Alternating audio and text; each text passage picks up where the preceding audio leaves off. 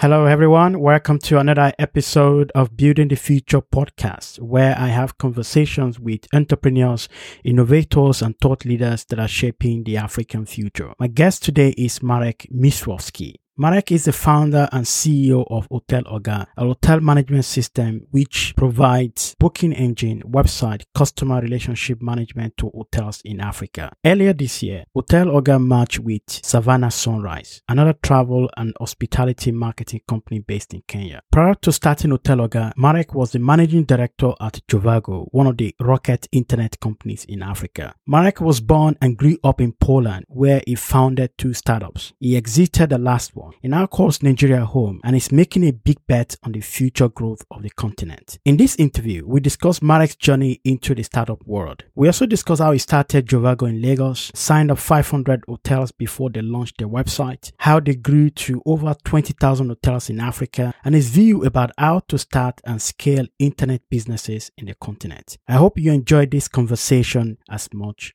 as I did. The next African story will be written by Africans. Meet the people using technology, innovation, and entrepreneurship to craft this new narrative.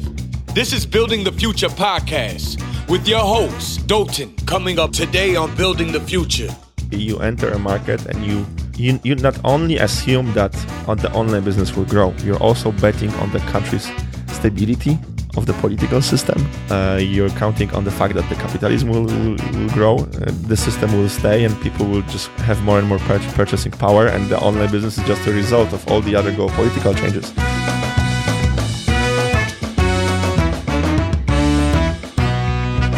Let me tell you about Accountier. No matter the stage of your business, your success is dependent on how much you understand your finance. Accountier is a ridiculously simple online accounting platform specifically designed for small and medium-scale businesses in Africa. It is neat, easy to use, and simple. With a mobile app, you can also use it offline. Accountier simplifies your financial report, help you to create invoices, track your expenses, and avoid overpaying taxes. Here's the best thing. Accountier is integrated to local payment solutions such as Paystack in Nigeria and DusuPay in Uganda, Ghana, Rwanda, Kenya, and Tanzania. Go to accountier.com/Dotun and sign up to use it for free. There's an exclusive offer to the listeners of this podcast. You get 75% off your first year subscription when you sign up for a premium account. Go to accountier.com/Dotun. That is ACCOUNTEER.com/Dotun and sign up. So, Marek, welcome. Thank you for having me. I find it hard to pronounce your surname, just like a lot of people find it hard to pronounce my surname. You need a couple well. drinks, and then it's much easier to pronounce Polish names. Okay. It's probably as hard for me to pronounce some of the Yoruba or Igbo names, probably as for you to pronounce the Polish one. So how do you one. pronounce your surname? Zmysłowski. Misłowski. There's a lot of sh and ch and bzz in Polish language. Yeah, right. So you used to be a startup founder in Poland. Mm-hmm.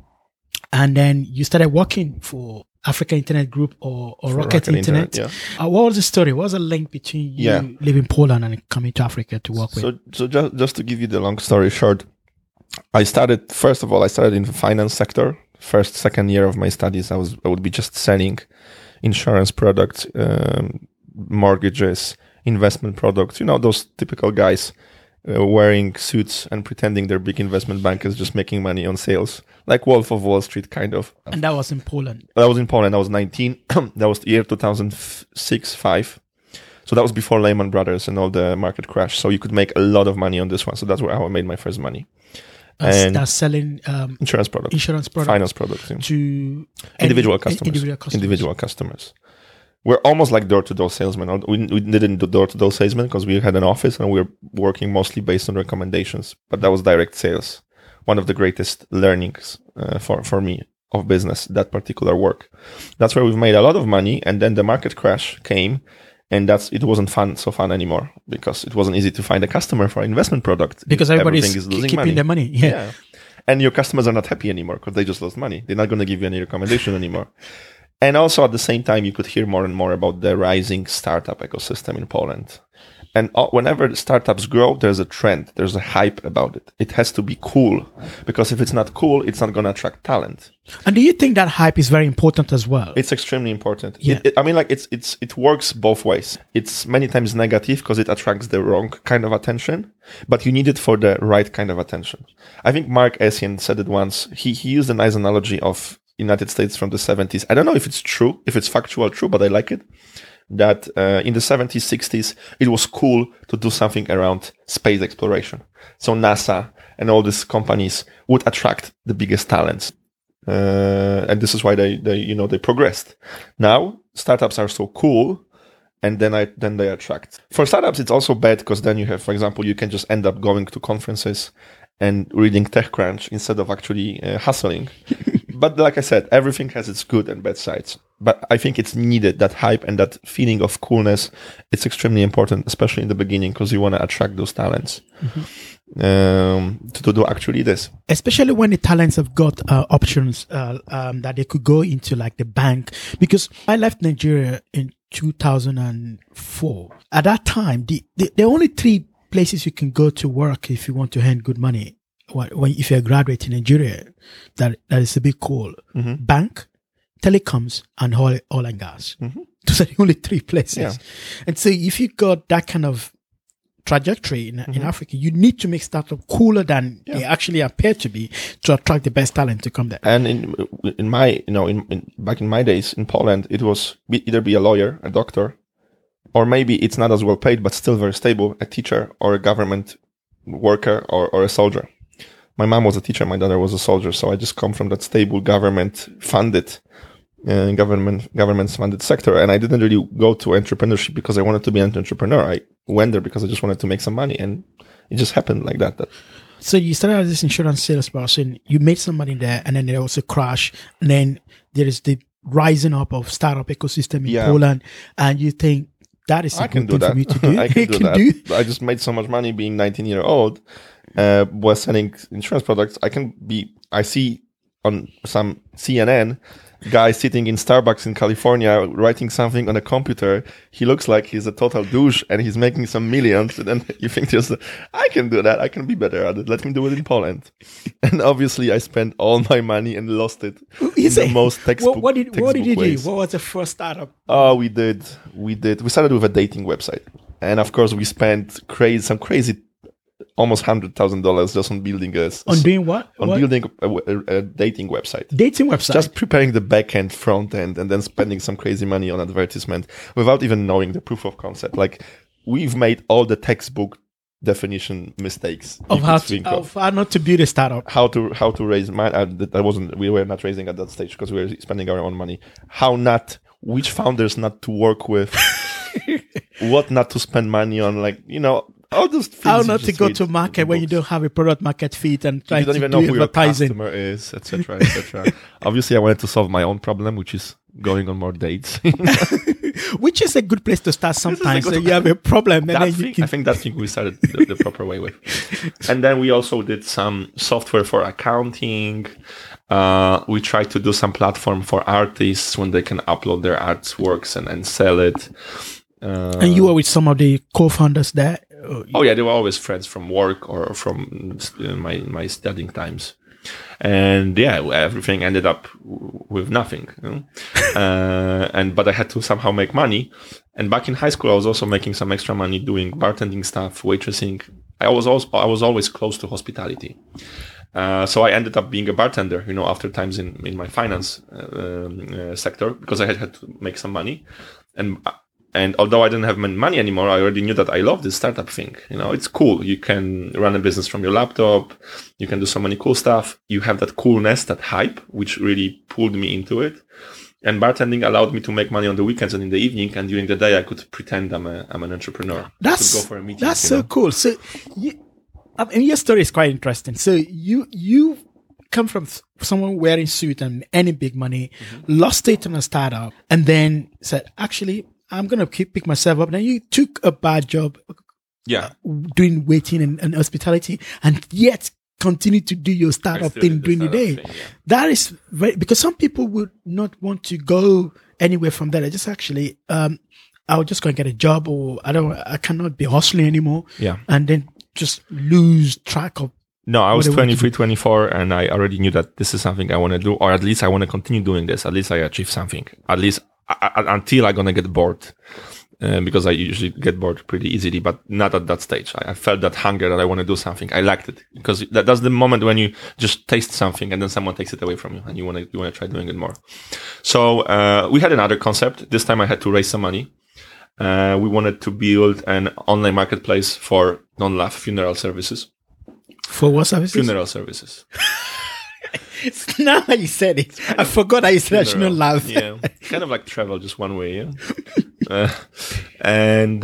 This stage we had to raise money. And so, hang on. Online marketplace for funeral services. We're supposed to be buying it. Someone that's about to die? No. Or their family? The family. The family is the customer. So when somebody dies, somebody just lost a loved one. And they were thinking, I need to go online and look for a funeral service. So that was the hypothesis. Who's the typical customer? It's someone that is around 35, 40 years old. Because usually when someone dies in the family, if you're 35, 40, you would be the one chosen to take care of the formalities. Because you're probably you're adult. You cannot be too close to the guy that died because you would be too emotional about it. You're probably the cousin of the person that died. So the family will ask you to take care of it. So that was the time when those first millennials, or those first, I would say, hardcore users of internet, that consumed everything online, did everything online, they would enter in that age in Poland. Mm-hmm. Like they would enter the age of 30 in Poland. So these type of people, when someone tells you your uncle has died and now you have to quickly find a funeral director, funeral home, take care of all the formalities, you are the first generation that would actually think of taking your smartphone and searching for that particular piece of information on your smartphone, as opposed to your father or uncle that would do it asking the doctor, maybe priest, or maybe searching in a newspaper. You're the first generation that would do it on a smartphone. So we noticed that shift, that the online marketing for that sector actually is starting to grow. Now, don't blame me for this business. You cannot blame the restaurant owner for making money on your hunger, right? I always use that example. So did you raise money for that business? Yeah, we raised money for that. Oh, so you had some traction. No, we actually raised money. That's the funny thing. I raised money. You could call it pre-revenue, pre-seed stage. Okay. I went just with a PowerPoint saying, this is my hypothesis. These are the numbers that I ran through on Google AdWords. I see that there's a growth in searches for those particular keywords. And I just spent hundreds of thousands of dollars in the last 2 years doing all kinds of failures in startups. So please believe me that I will not make those mistakes again. and those VC guys decided to invest. And these are VCs in Poland. In Poland. Yeah. So is there a sizable good number of investment community VC and angel in Poland? Yes. So the good thing about Poland is that there's always a lot of money for your pre-seed, pre-revenue stage.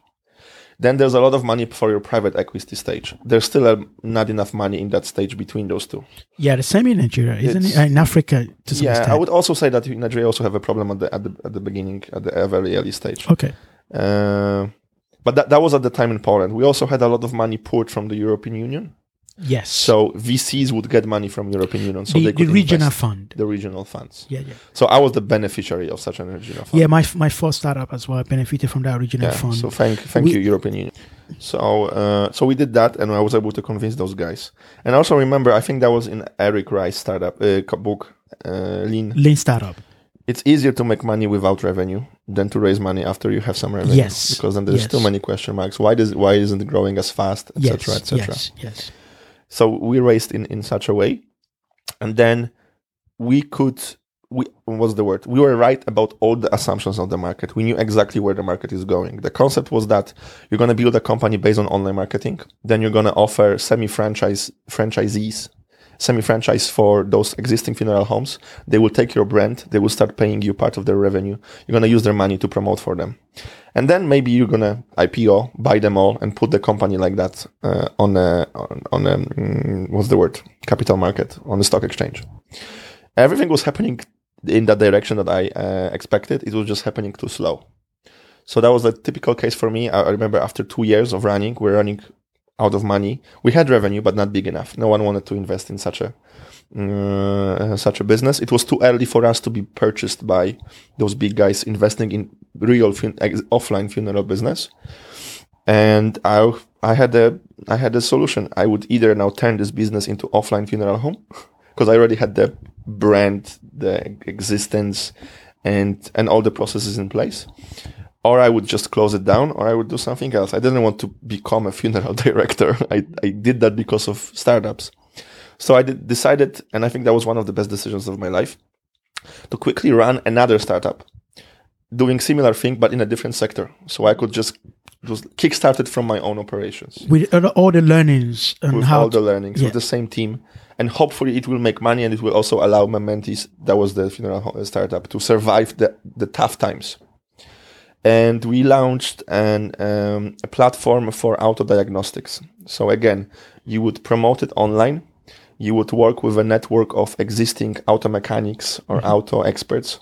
And that the concept was that if you had an accident or you wanted to buy a car which is in a different city, you don't need to go there on your own. You would just send someone that does it for you, sends you everything back.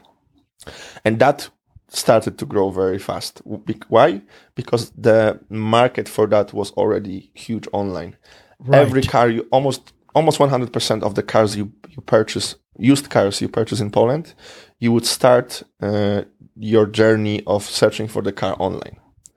That part of the customer behavior, that part of the industry is totally digitalized in Poland. So that was digitalized already. Everything was happening online. So it was easier for me to grow on already digitalized sector as against, in funeral. And was the market fragmented? Because if people are already searching online for cars, then there should be somebody who's aggregated all of that already. So yeah, it was, there were already aggregators, and there were classified companies where you can go and search for a car. But what we were providing is the service. Okay, you're in London now. The car is in, I don't know, Birmingham or in Manchester. You don't want to spend whole day going just to see the car, and then you're going to see that this car doesn't look at all as what you see on the pictures. You want to send someone that is an expert that will check this car for you. You save your time, and it's actually cheaper than the fuel you will buy. Oh, okay. So you discover a car, and then you get so it's almost like a concierge service to check the car for you and tell you whether you should. They will take you to the car diagnostic center, and they will tell you what is the actual value and what is the actual state of the car. So you pay that whether you are buying the car later on or not? Yes. Okay. Yeah. So you'd probably buy 3 or 4 such services, and you would choose one of the cars. And how did that go? And that went extremely well because we entered revenue share agreements with those classifieds websites. Interesting. So you're not going head on, because a lot of mistakes that startups make sometimes, or founders make, which I fall into that category sometimes as well, in the sense that you take up an idea, you say, I can use technology to disrupt this, so therefore I should go head to head with the people established. No. In some cases, you want to disrupt the existing market. You want to see that there's already a wave. You just want to ride the wave. But it's a wave that you're going to ride, or there are people that you can partner with and find a way of making them to be involved in the whole deal, because that way you can then grow quickly. So in Polish example, there were 3 or 4 classifieds websites that were leading the market. So I would just go to them and tell them.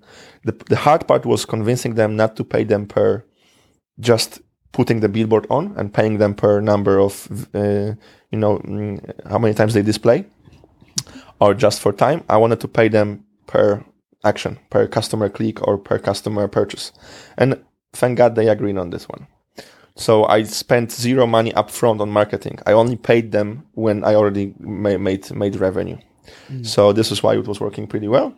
And money we made on this one was enough also to keep the funeral business afloat. So how did you move from that to working with Rocket Internet?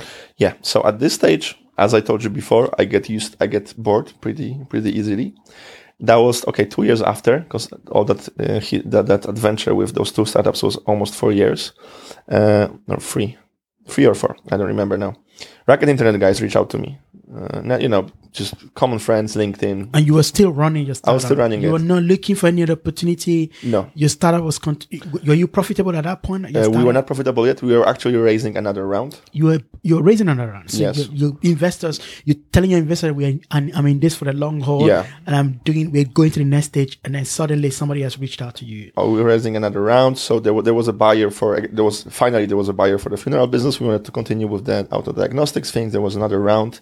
But then again, it was all for Polish market. At that stage, what I was still craving for was to have an international business adventure. Get to travel more, build an international business. Because I spent sorry to go take you back. For the auto diagnostic business, how much were you raising, or how much did you raise at that point? So by that time, we raised 250,000 together with the funeral business. Euros, yeah. And I think we're raising 500,000 just to continue growth. Still the seed, angel round. Serious. Depending on the qualification. Mm-hmm. You could actually call it an angel, yeah. But there's some VCs involved as well, wasn't it? It was from a VC. Okay, VC, okay. Because, in Poland, and I think it's the same thing in Nigeria and in Africa, VCs tend to look for smaller tickets than they would normally look for in other countries. Yeah, that's true. So I think they have different classifications for those smaller countries. But anyway, so we're in the process of raising. And then I started having some conversations with Racket guys. And at this stage, Racket was very aggressive in Poland. I think they were just after this acquisition deal with Groupon, because they had a city deal business in Europe. They did Groupon. I think that was already after they launched Zalando. They were this freaking Formula One among other Kias, like this company that if you're running internet business and you want to grow something quickly, you go to them to learn. Like if you want to have the best education, you would go probably to some Ivy League. You want to have great consulting background. You want to be wanted by every company, you would go to some big 4 consulting companies. You want to have all the experience in startups, in building businesses, you would go to Racket Internet. That's the opinion about Racket. Fast, yeah. So because of that, they would always attract the biggest talent.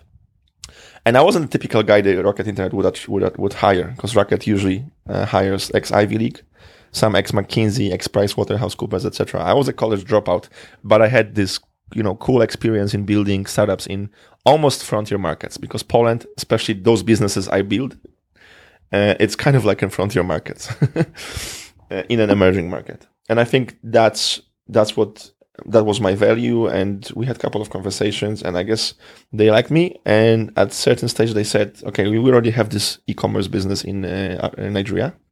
That was, I think, 6 months after they launched Jumia, and they said, okay, these are other businesses we also wanna launch. Are you maybe interested in one of them? And one of the offer on the table was to build the Expedia of Africa. And because of my, like I told you before, links to hospitality business, like being the bartender, waiter, I was always like this travel hospitality industry. It's nice. You make people happy. You're hospitable. And I said, okay, I like this, but I still have my Polish business. So I went back to my co-founder, and I told him that I want to... You want to leave? Yeah, I want to leave. And at that point, you were the CEO. Yeah. So that normally marks the death of a startup when a CEO of a early stage startup leaves, because... Yeah, but I was lucky that my co-founder was also my mentor. Like, he was older than me. He was actually one of Business Angels. That's how I met him. So he decided to join the business. We did it together, and he could perfectly do it even without me if he wanted to. So we had these discussions, and it wasn't an easy discussion. You go back to your co-founder after a couple of years, you're raising another round, and then your founder tells you, I have this cooler adventure I wanna live through.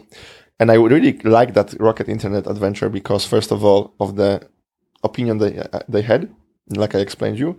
And second of all, I was this Polish guy, spent my whole life in Poland, wasn't really traveling much because I didn't really come from a rich family. So I was really craving for that international adventure. So that was my motivation. And he understood that because, like I said, he was my mentor. He said that probably if I were you, I would do the same. He also had that type of experience. He was living in Japan for many years before he went back to Poland. So he said, go. And we got a good deal. He bought me out. He bought you out? He bought me out. So so even though you're not profitable, he bought your shares and paid him money to leave. I think I was able to cash out on this one because he knew that we were about to raise money anyway. And they raised money? How was the business now? He's still running it. He sold the funeral part. And he was running that auto-diagnostic part. If I stayed with him, I would probably make more money. But that's typical, Because they're doing well financially. They're doing well financially now. They're profitable already. Probably if I kept my shares, they would be worth way more now. But at that stage, I don't know. I don't have this investor long-term attitude. I wanted to have that cash. Maybe I wanted to, spend it on something else, etc. And so, yeah. But I don't regret it, I guess. Well, it was good to be part of something. You build something. Yeah. And then you're able to, because a lot of founders build stuff and they don't make money out of it. They do not. There are only very few people that are able to cash out. But that's the founder thing, and that's the founder attitude. I'm more happy that I have the brand which I created, and it's still there. It's still in Poland. It's still doing well. It has a known brand. People in Poland know me because of my Polish startups, not really because of Nigerian startups. That's interesting. And that's very satisfying, Then I think, maybe shares. If I had those shares, probably they would be worth now. But at that stage, I sold it. He was able to, again, get that motivation. He had more shares, so he had more motivation to work because he could make more money. What's the motivation of just dragging someone that is not with the company anymore? Yes, that's true. So you moved to Africa. What was your first point of call? Nigeria? Lagos, because at the beginning they said, okay, maybe Egypt. At that stage, I had no clue about Africa. I only knew Africa from books, which I didn't read many. So Egypt, I knew pyramids and good kite surfing spots. Then they said Nigeria because it's the biggest market. It's like a testing ground for every investor. Because if anything can go wrong, it will definitely go wrong in Nigeria. So if you can succeed in Nigeria, you're gonna have much easier play to do in other countries. So of course, Lagos. I landed and I had to create a budget. Estimate cost revenue, come up with a budget, then come back to them. You landed ground zero, nothing. There was no Jovago. There was no. They had some presence with Jumia, and they were just beginning, but then there was nothing. You have to build it from scratch and hire your own team. Jumia had an office already. I think they were 6 months into operations or something like that. There was a guy hired by Rocket, sent to Lagos 2 months before me to do market research for Jovago. So his name was Philip.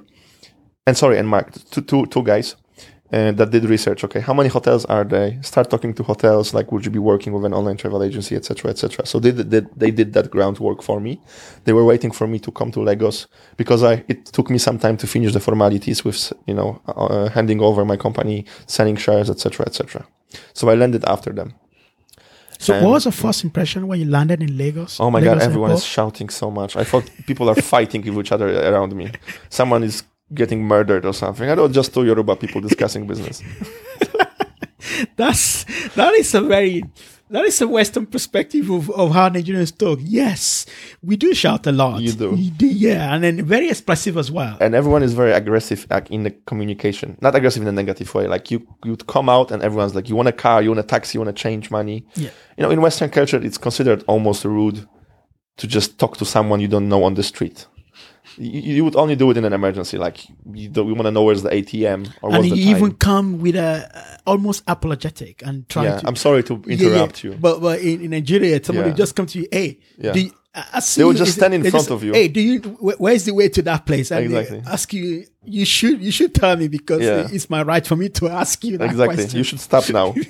So that was I remember the first thing. And what else do I remember? Oh, I was worried about, the market, the network, 3G, if the internet is working, etc., etc.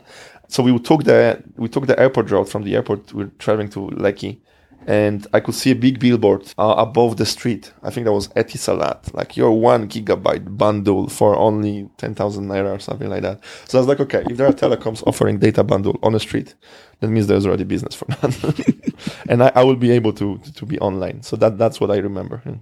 So when you landed, you ground zero, you started looking to hire your team and build something out. Yeah, but we didn't really hire people for the first 2 or 3 months. Okay. What we did is, we needed to understand the market. So all I did for the first 3 months was visiting 10 hotels per day, trying to talk to the hotel managers, and by trying to sell them your pitch. I mean, I was building my pitch to hotels and my business model based on the feedback I would get. Yes. I would try to offer them different types of commission offers and trying to test out which one they will respond to, because if someone is complaining but agrees, that's where the level is. If someone says, okay, no problem, I will pay you that much, that means that it's not enough. Yes. So it took some time, and I really had to understand the business, the culture, everything. And the pain point of these hotels, people. Their pain points. Why do they want to work with you? Of course, we're trying to explain them online marketing. We had to explain them that there's this thing called internet, and they will have more and more customers from the internet. And if they don't do the online booking thing, they would actually lose their existing sources of bookings, because internet not only gives you more bookings, internet also steals you those existing customers, because the internet changes behavior of everyone. So we had to, understand how to pitch to them. What do they respond to? How much we can get paid for every customer. And I think only after we maybe signed a deal with 500 hotels. You signed 500 hotels? Something like that. There was 3 of us. After 500, we were confident enough. Okay, I think I understand the market already. I know what this online at that point. No, that was we're just under the radar before you went online. Yeah, we didn't even start working on the website. And you just telling hotels, because I think it's a pretty straightforward deal, right? Yeah. Do you want more customers? Yes. Do you have unoccupied rooms? Yes. And you want this to be occupied? Okay. And if I drive people to you, will you accept them? Yes. And if I tell you for every $1 that you make, you give me 30 cents. Mm-hmm. Is that okay? And it's okay. Yes. Okay. That's not that easy. So is that how the conversation went? If you pitch it like that to them, they would tell you, I can give you maybe for every $1 I can give you.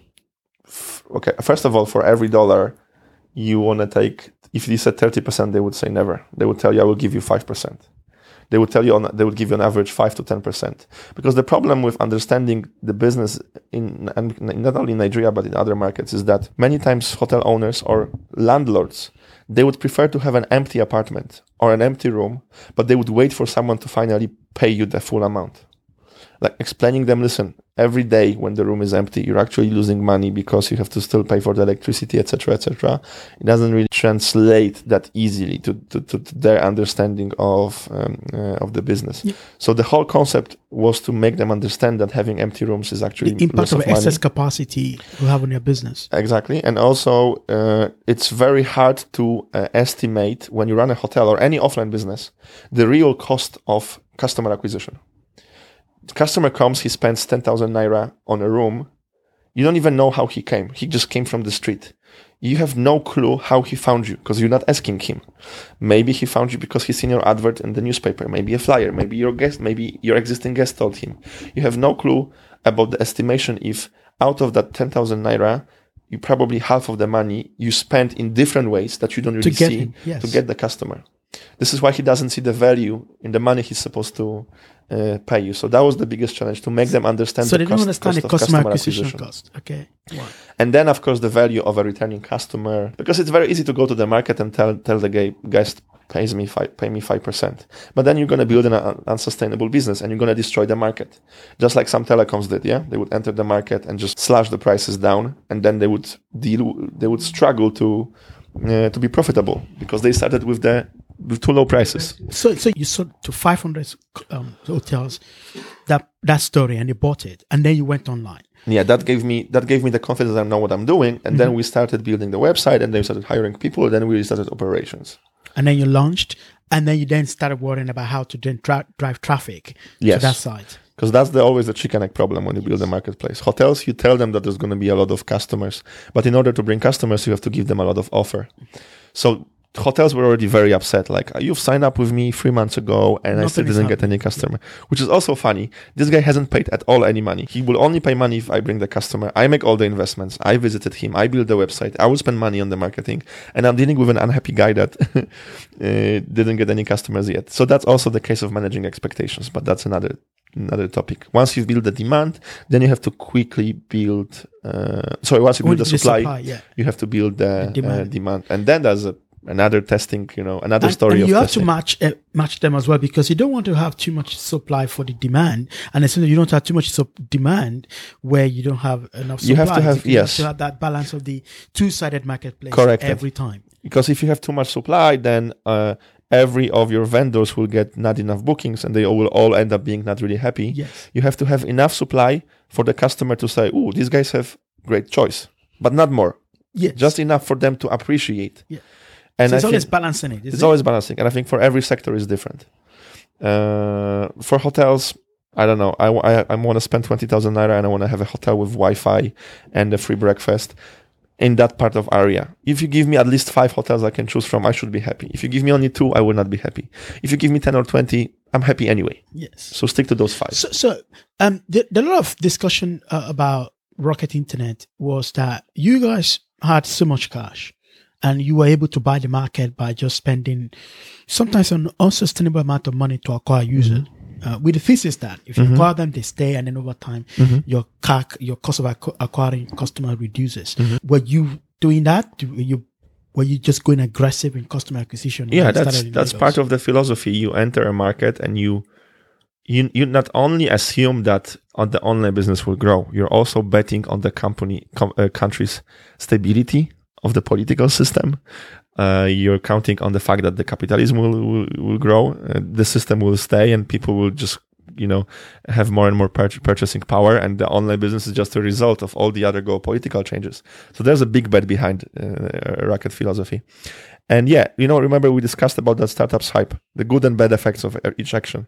Yes, Rocket is one of those companies that you enter a frontier market, you have to raise a lot of cash, because you raise the cash when there's a good story about Africa. There was a great story about Africa for a couple of years when you were able to, especially when you're a company like Rocket, you were able to raise a lot of money. But everyone knew that this time will end. So you raised a lot of cash because it's a marathon. It's a 10 to 15 years. Okay, optimistically 7, but realistically 10 to 15 years to build a big, sustainable, profitable business. So you have to have tons of cash, and it's good that you're raising enough, because you don't want to raise every 6 months, because then you're going to be a prison to the KPIs. Many times, if you have a deal with an investor, okay, I'm going to give you today this much. In 6 months, if you deliver this, then I'm going to give you the rest. And then in 6 months, if you deliver this, I'm going to give you more. You become the prison of those KPIs. Yes. In 6 months, you can come up to the conclusion, I shouldn't care about this KPI anymore. Yes. This because is the not, market changes, and the market has changed. And the feedback you're getting from the market that you need to actually do something. But you have to deliver it because you won't get the money. That's what I agree to. That's a good point that you made, because I fell into that trap when I was running my startup at one point when we were almost run out of money, and we had to go and beg our investors for money. And one of the conditions is like, we're going to drip fed investment for you. And I had to take it, but I would advise any startup founder not to do that because it's always hard. Because what you have, like you said, you put it rightly, you become a prison to KPI, and KPIs that you shouldn't even be tracking anyway, but you promise them that this is what you're going to deliver. And it also puts you under pressure to be delivering. You're working for investors rather than working for your market. Yeah. Even though you believe that the market should be going this way, you don't have the freedom and the power to be able to go the other way, which is one of the dynamics of startups. A startup should be able to be agile and change quickly. And especially if your investor doesn't really always understand everything, is not as close to business, then he may not understand it and he will not be happy. So you just choose politically, okay, let me just chase that KPI. So what would you say to startup founder that found themselves in that situation where is it that they take that short-term KPI-led drip feeding investment, or they get nothing? So always try to get as much money as possible without any additional terms regarding tranches. You need to really be sure of your KPIs, and you can only be sure of your KPIs, the ones that you really have to stick to, at the later stage. It's not always, it's probably almost impossible to get yourself in a comfortable situation when you're going to raise a lot of money. You're going to get everything up front, and then you're going to have a lot of space time and money to navigate and experiment with everything. Of course, your investors will always push to give you as little as possible, control you as much as possible. But it's a struggle. You need to find and negotiate the best position for you, remembering that the earlier you are on the market, the less confident you should be about any of your assumptions. That's true. You need to have space for changing your assumptions. Yes. Whenever you negotiate with an investor, you need to remember that many of your assumptions can be wrong. Yes, that's very true. But coming back to your question, is that the good thing about raising so much money? So that's the good thing. You have to do it if you want to be comfortable to build a stable cash flow intensive business in the frontier markets. But then there's a problem in managing and execution. If you have a lot of money and you have a big organization, the bigger the organization is, the bigger the mistake margin is. The more money people spend on stupid stuff, the harder it gets to control every dollar. Because money wants you to spend it. So no matter how much you and I talk about lean startup, when you have so much money, you can afford that conference. Yeah. We can afford to buy that extra computer when sometimes you don't need it. It can actually become a problem in your corporate culture.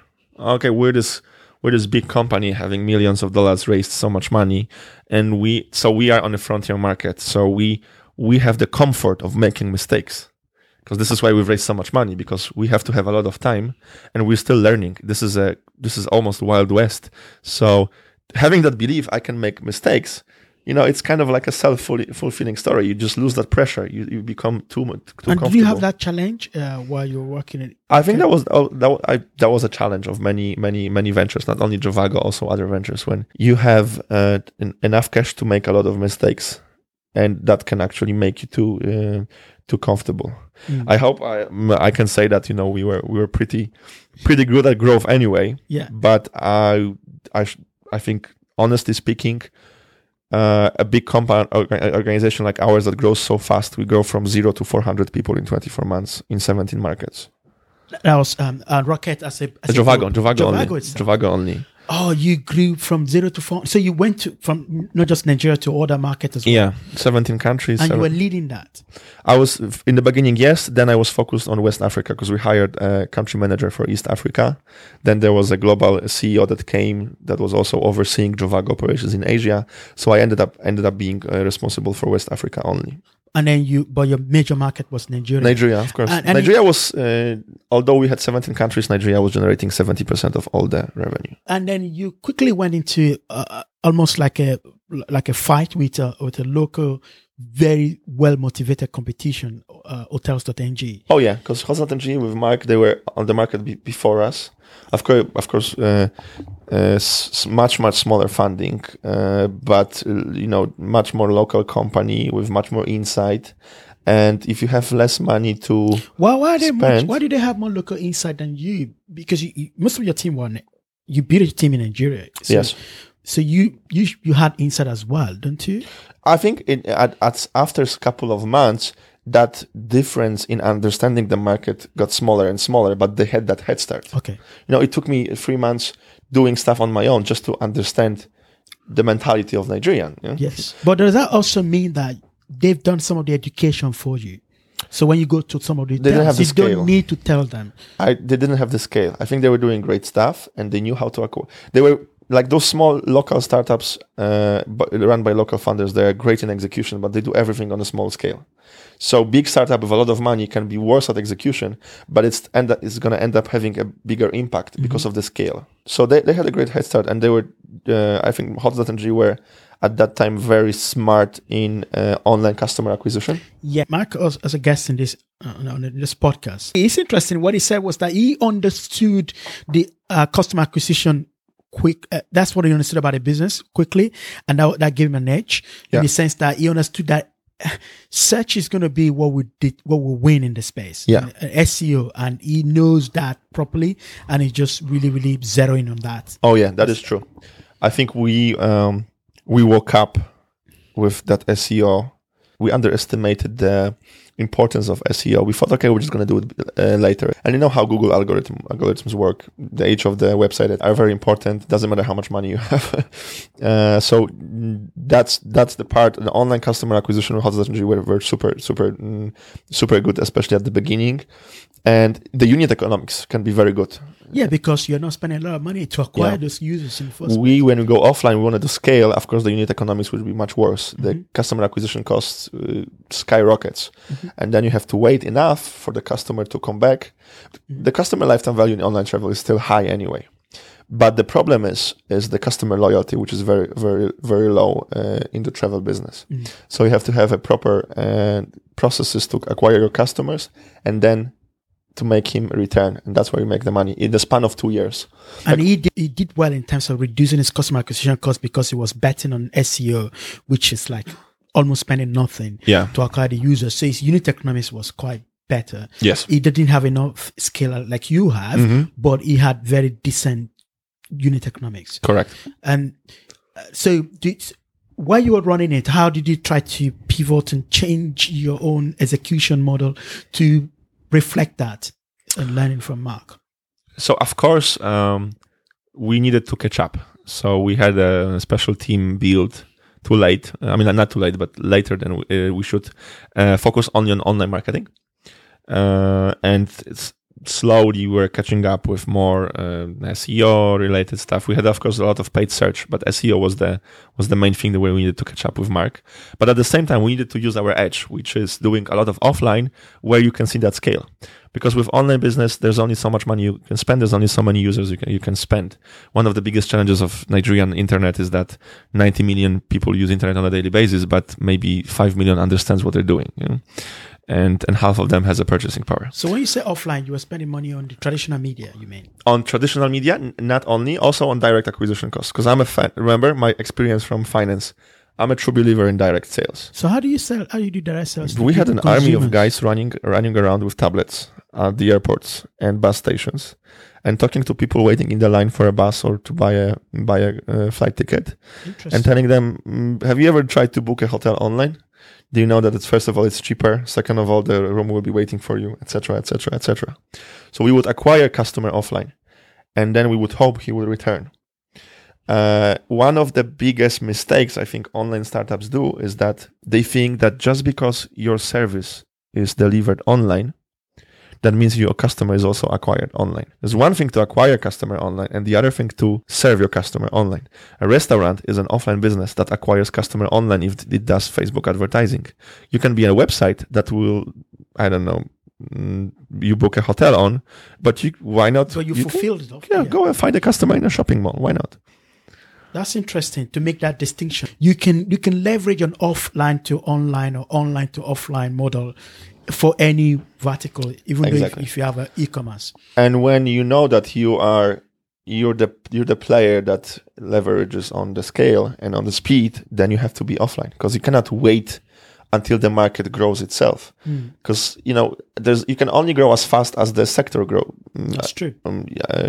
If you only stick to online. And then there are many, especially if the market is still young, there are very few channels that you can actually, and you're going to max out some channels anyway. You can max them out so easily, so quickly. Yeah? Let's stop and take a quick break. We'll be right back. Let me tell you about Accountier. No matter the stage of your business, your success is dependent on how much you understand your finance. Accountier is a ridiculously simple online accounting platform specifically designed for small and medium-scale businesses in Africa. It is neat, easy to use, and simple. With a mobile app, you can also use it offline. Accountier simplifies your financial report, help you to create invoices, track your expenses, and avoid overpaying taxes. Here's the best thing. Accountier is integrated to local payment solutions such as Paystack in Nigeria and DusuPay in Uganda, Ghana, Rwanda, Kenya, and Tanzania. Go to accountier.com/Dotun and sign up to use it for free. There's an exclusive offer to the listeners of this podcast. You get 75% off your first year subscription when you sign up for a premium account. Go to accountier.com/Dotun. That is ACCOUNTEER.com/Dotun and sign up.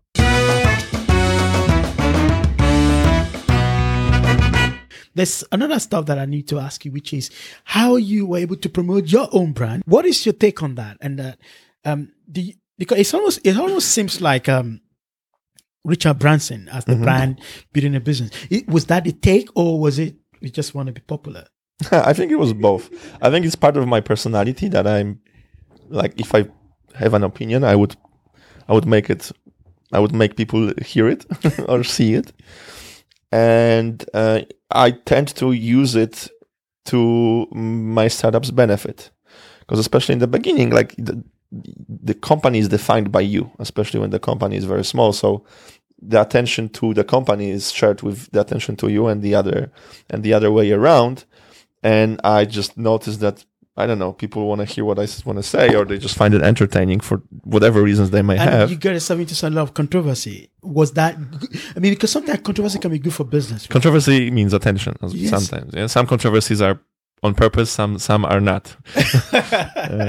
It's true. And if in Jovago case, it was actually helping in the beginning. I wouldn't say that it has a huge impact. It had a great impact in those, online space, people that are on Twitter, people that are in the startup world, or let's just say a little bit wider in the technology world itself. Mm-hmm. I don't think it had a big impact on my potential customer who's 45 years old and has I don't know, normal white collar job or something like this, unless he heard about Jovago because he read about me in the newspaper. Then that effect, of course, works as well. But yeah, I guess I was able to use that part of my personality in favor of the company, and it was like that also in Poland. And I think it's like that also with Hotel Olga. Let's move to Olga. When you left Jovago, you had options. Yeah. You could have started another startup in Europe. You could have come back to Poland, or you could work for any. How did you come to the idea of starting Hotel Olga? And why did you choose to remain in Africa to continue to build your business? So first, the personal angle. I turned 30 last year, and at this stage, like Jack Ma said, you should already know it's too late now to change everything. But, to be serious, I already knew that technology is something I'm always going to do. I'm always going to stick to. Internet businesses, to be exact, not technology, because technology is everywhere. And looks like Africa and frontier markets. Because I really like Africa. I get myself acquainted. I feel here kind of like home. And I think that Africa likes me as well, with some exceptions. And I definitely want to build on that. If you're focused on a specific type of business and then in a specific region, then you can build some type of knowledge, experience, especially when you jump from sector to sector, but it's always around the internet. Because you build some knowledge and expertise, you build knowledge and relationship and network. Yeah. And if you want to be valuable, you can either be a specialist in one particular thing, like an astrophysicist, or I build rocket ships, or you know what I mean. Mm-hmm. Or you can have that interdisciplinary knowledge that you're able to connect the dots. That's also very valuable. So I think the second path is for me. So I knew that, okay, it's going to be technology, it's going to be Africa. Let me always focus on building internet businesses around frontier markets, Africa, technology, either as an entrepreneur or a consultant or an employee, whatever works for you. And with Hotel Olga, when you work in startups, you know that what makes you big last 5 years is not going to make you big the next 5 years. Pivot is something so natural to startups. Yes. And one of the trends that I've noticed, and I had the unique opportunity to see what's happening in the travel business, hospitality, technology business in Africa, is to see those trends, because I was able to oversee so many countries at the same time and see those changes and also be the part of these changes. Is the fact that, what made Jovago big in the beginning is not necessarily what's going to help you grow even bigger in the next phase. In the beginning, in Jovago, we were the one educating the market. We would go to a hotel and tell them, listen, there's this thing called the internet. You're going to have more bookings online. You want to get some bookings from us. We're going to help you do this and that and that. And hotels were working very close to us. We were proud to work with 25,000 hotels in sub-Saharan Africa. But the more hotels work with technology, the more they get familiar with internet. They become savvy about the opportunity. And the opportunities. And they realize it's not only Jovago, there's TripAdvisor, there's Booking.com, there's Expedia. Maybe they don't have an office in my country, but I can talk to them via Skype. I can send them an email. So I knew that the honeymoon for local OTAs will end up sooner or later. But then you can say that, but at the end, aggregators win, because the network effect plays along exactly. In the sense that when you aggregate a lot of people over time, everybody goes to that place. So if you know what's the end game, hotels might know that how to do the technology, how to attract customers, but they cannot win or they cannot beat aggregator who have the network effect and who have enough money on liquidity of suppliers. But it's not about hotel winning with aggregators or travel agencies. It's about travel agencies competing with each other. If you know that if you're an online travel agency and your competition is going to come here sooner or later, and the biggest advantage that you've built on the market by being local, that advantage will disappear sooner or later, then stop pretending this is happening or stop slowing down the changes. Instead, become a part of the change and maybe also try to make money on the change. So your argument was that, okay, you can be an aggregator, a travel agent, there will be bigger ones that will come as well, and it will then become who can piece the most, who has the most money. But then you can also build the B2B side, which you your thesis is that is going to grow as well, because hotels will want to hone their own customer relationship. Exactly. So I knew that in the next couple of years, all those big players that didn't come to Nigeria yet, they will end up coming to Nigeria. And hotels will end up working with all of them. Because if you're a hotel, the more booking sources you have, the better for you. It's also for negotiating power. If you're getting bookings from many different partners, you can always play them against each other. It just becomes another channel. Exactly. It's just another channel where you can get more customers. And if you work with only with one guy, he can always try to harass you, I mean, like, take advantage of its position. But then again, when your hotel wants to work with so many partners, they're going to end up needing some technology just to manage the rates, customers coming in. They're going to want to have those customers come back to them. That's when hotels will see the need of the technology. So it's like, instead of pretending this is not happening and just trying to be only an OTA, let's build also something else. Was that an argument you tried to make internally? Yes. So I was like, guys, the market is changing. We have to build tools that may work against our existing business model, but will help us build an advantage in the long term. It's like, having a discussion many years ago. I don't know, you run a radio station and you say, guys, there's this TV thing coming on. I think people start to watch TV. So maybe let's also build a TV station. And someone will say, no, because we're building something that will kill us. Yes. But you're going to end up having a TV as well. Yeah. Or you are the CEO of Blockbuster and somebody's telling you that there is an online platform coming up where people can watch video on demand. Netflix. And he said, let us build that kind of stuff. And you said, no. But then it could be, no, actually, that might not be the best analogy, because again, if I was the CEO of Travago, or one of the board members of Travago, I say, okay, or Jovago, I keep saying Travago, of Jovago, I say, okay, yeah, there's that B2B idea, that's fine, but then we've not even proven this market yet. Yeah. So, and we know what works, what makes you win at the end is focus. Mm-hmm. We know that Booking.com and Trivago and other ones, there's marketing online aggregator.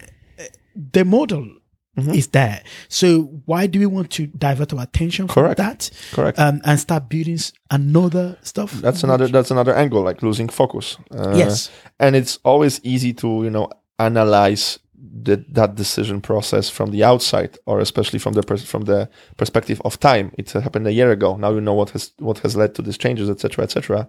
Those decisions don't seem so obvious the moment you have to make them.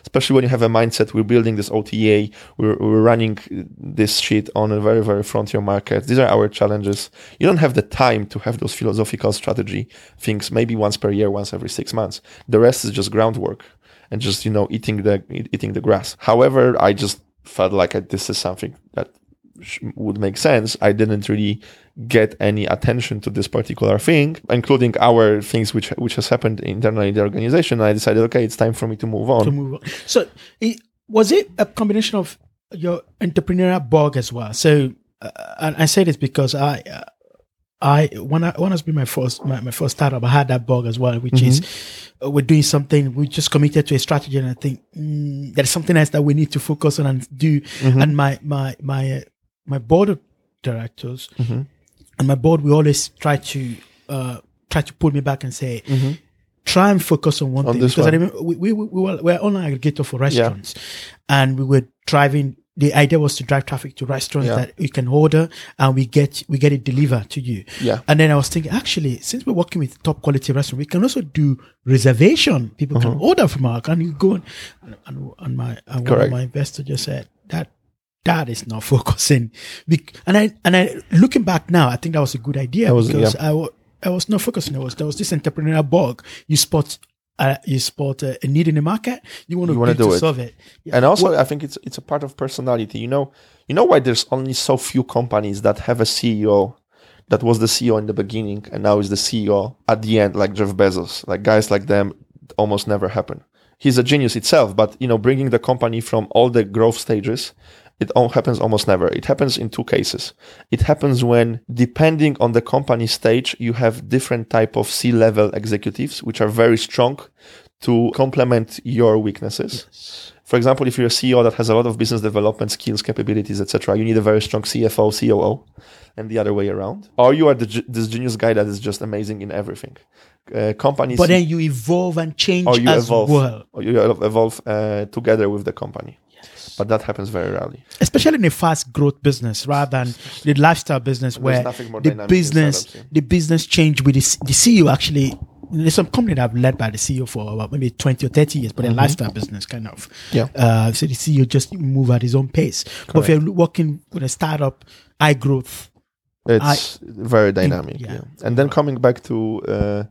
so you decided to move on? Yes. And also, again, I turned 30 and I started to understand way better what my strengths, what my weaknesses are, what my motivations are. And one of the huge understandings about what I'm good at is that I just realized that I'm a builder. I'm very good at that early stage of a company when you build something from nothing and then you deliver it to a specific stage, and then it's all about screwing the screws. Then it's all about taking this part of the process and just making it even more effective. Then it's just like you become.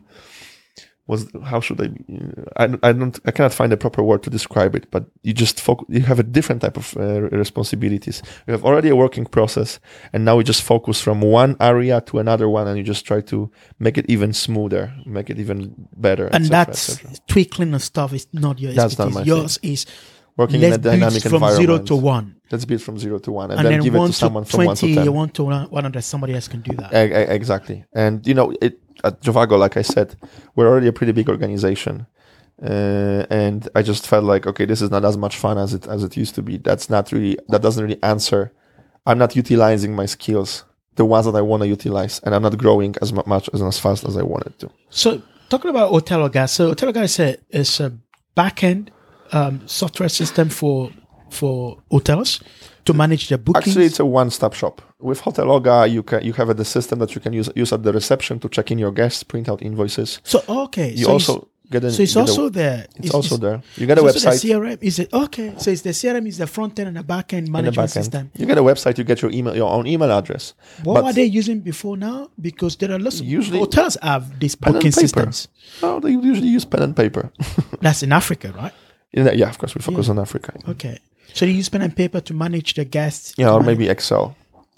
But around 15% of hotels in Nigeria use any type of software. And an Excel spreadsheet would be considered as a software. So it's not a discovery platform. Your proposition to them is not for them to be able to get more customers. Is to manage the existing relationship. Actually, there is, but that's the hidden gem of it. Because hotels don't take the software because they can manage bookings and it's so fancy and I'm going to have everything in a file. No, they don't care about that. They care about more bookings. And that's the hidden gem, because the moment you start using Hoteloga as a software, it comes with a package of already connecting you, if you're a hotel, not only to Jovago and Hotels.ng, but you're automatically going to be connected on TripAdvisor. People will be able to see you on Booking.com, on Expedia, on Hotel Beds, on Ctrip, up to 100 for Africa, OTAs.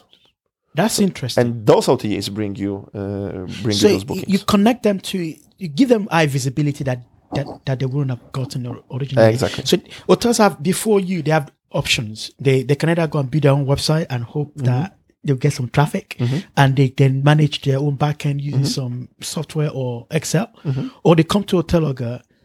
You get them a website that connects them to lots of directories that drives traffic. They get discovered.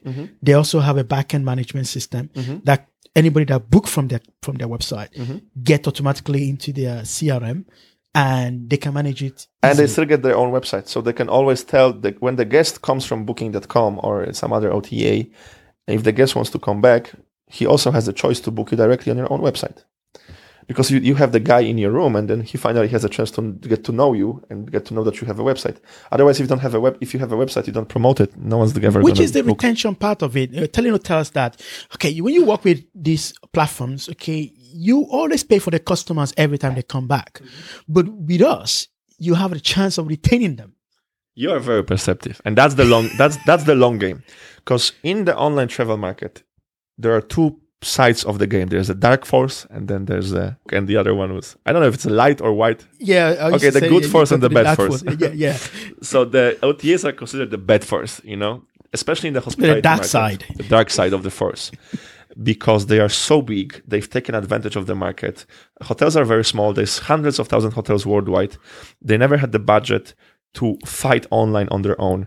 OTAs spend more than 40% of their revenue on marketing. Hotels are only capable of spending maybe up to 10%. So the online booking world will always be dominated by OTAs. And OTAs work in favor of OTAs. So when you're in the business, you're either on the OTA side or you're on the hotel side. So Hoteloga is supposed to be on the hotel side.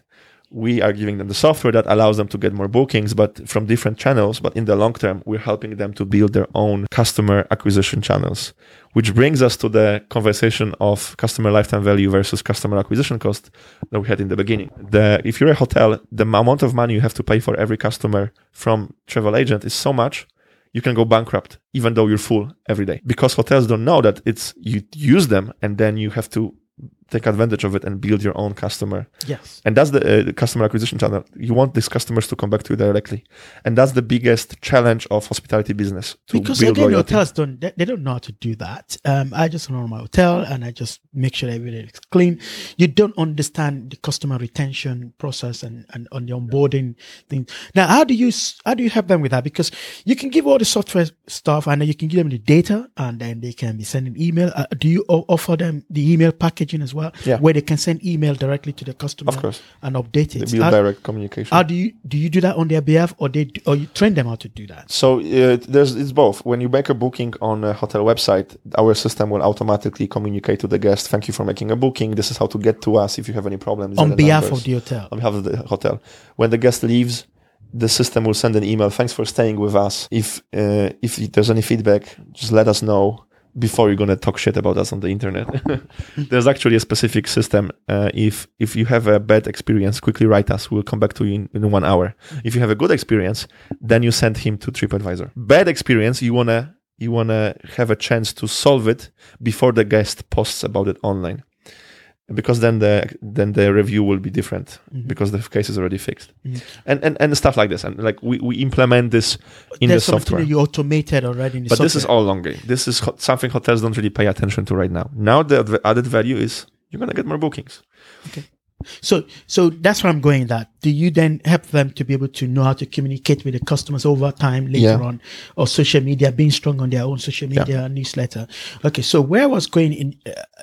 Initially with that question was, now that you're giving the hotel the power to be able to engage with their own customers using your own software, isn't there then a challenge for them that they don't have to build a capacity that they don't have to build before, which is customer communication and relationship?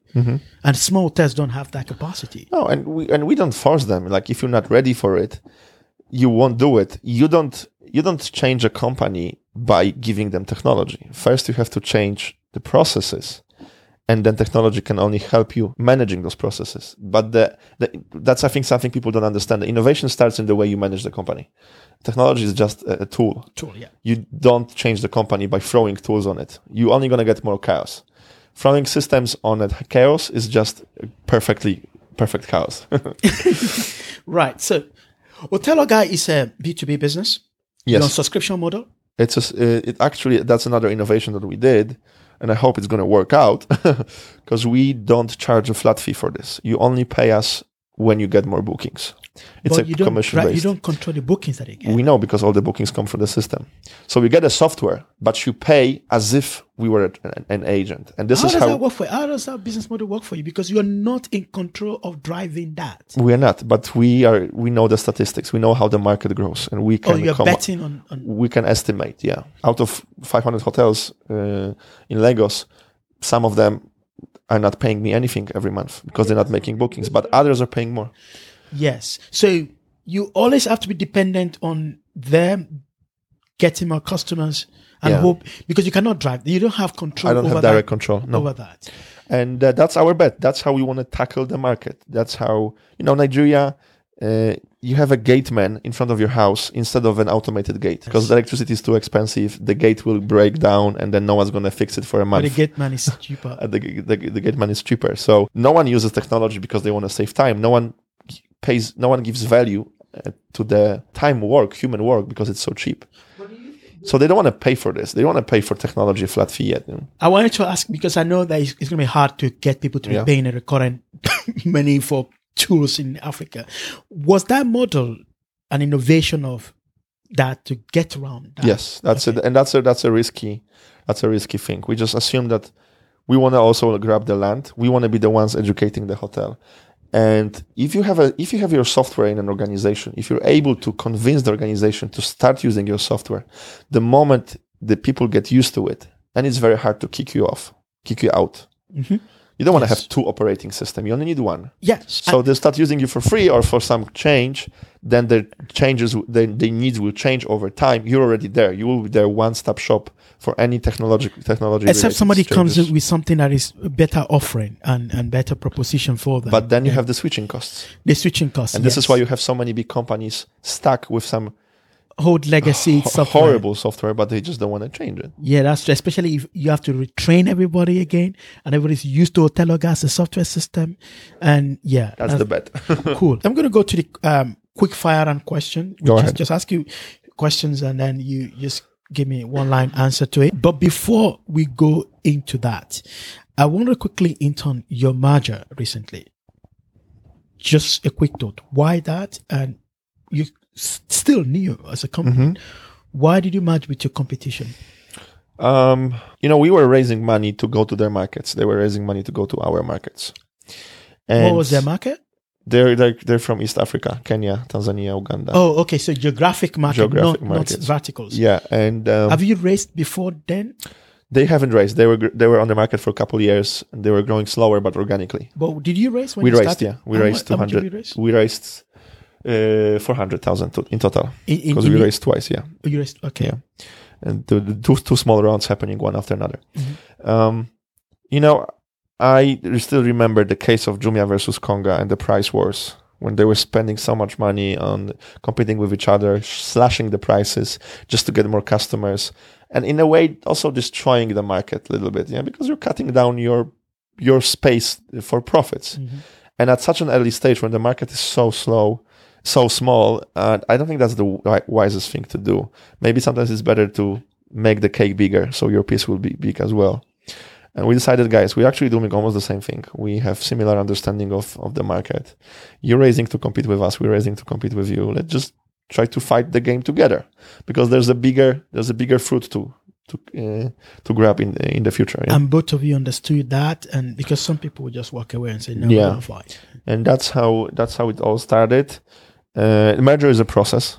It's not finalized. It's not finalized yet. Oh, you're still in the process of the merger. We're still in the process. It broke out in the news. Yeah, because we've agreed to merge. We've signed a letter of intent, and that's what broke out. Okay. Mm-hmm. And you believe that both of you can then raise significant amount of money. Yes, together. because when you go to a fund, it's not easy to raise money in Africa, especially when you focus on Africa.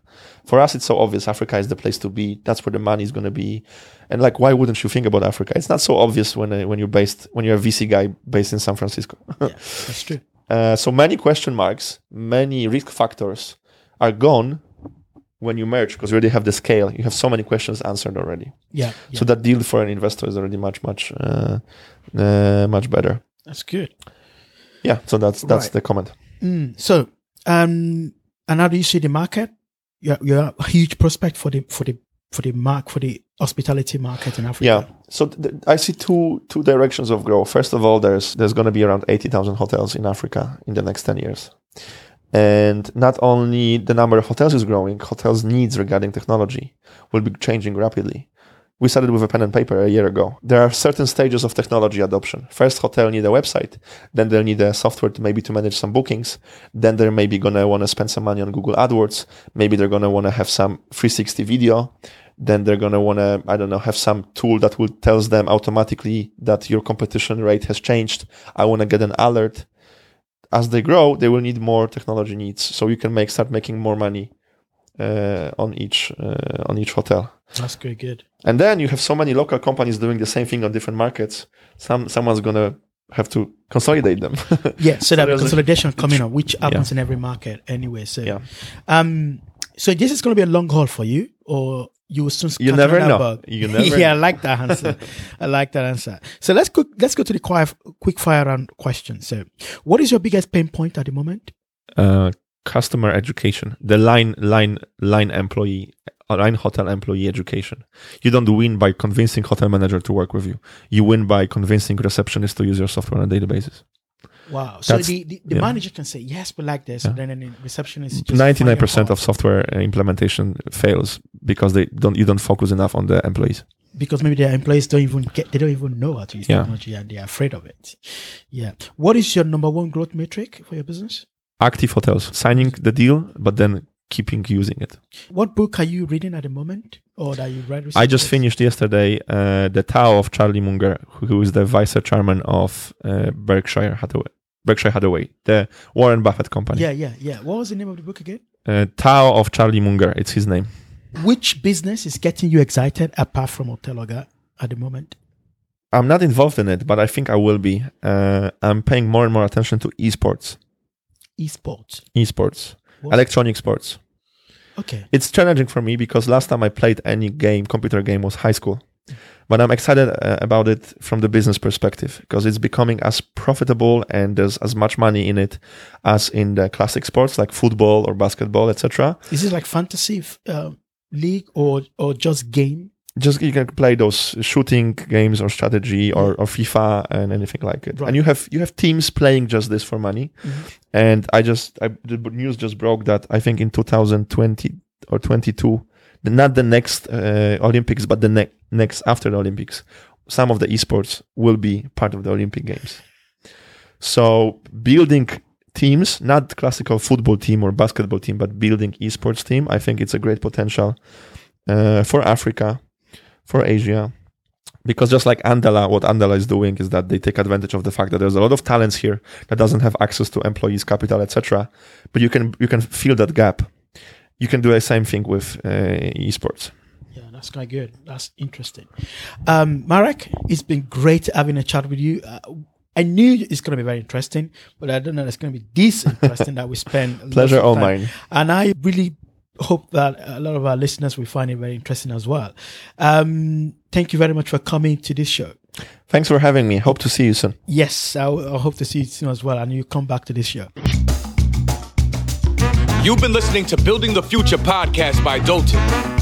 These are the interviews with entrepreneurs that are playing a key part in shaping the African future. And you'll be able to hear all their stories.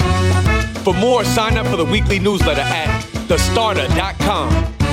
Our revolution will be televised. Hey everyone, thanks so much for listening to this episode. I hope you enjoyed the show. Before you go, I have a favor to ask you, and it will take 30 seconds of your time or less. It will mean a lot to me. If you like this podcast, you can easily let me know by going into iTunes, Stitcher, SoundCloud, or wherever you download podcasts and subscribe. You can also go to our website, thestarter.com. That is thestarta.com, and sign up for our newsletter. It will be a huge favor to me, and it's really simple and easy. If you subscribe now, it will help us a lot. Thanks.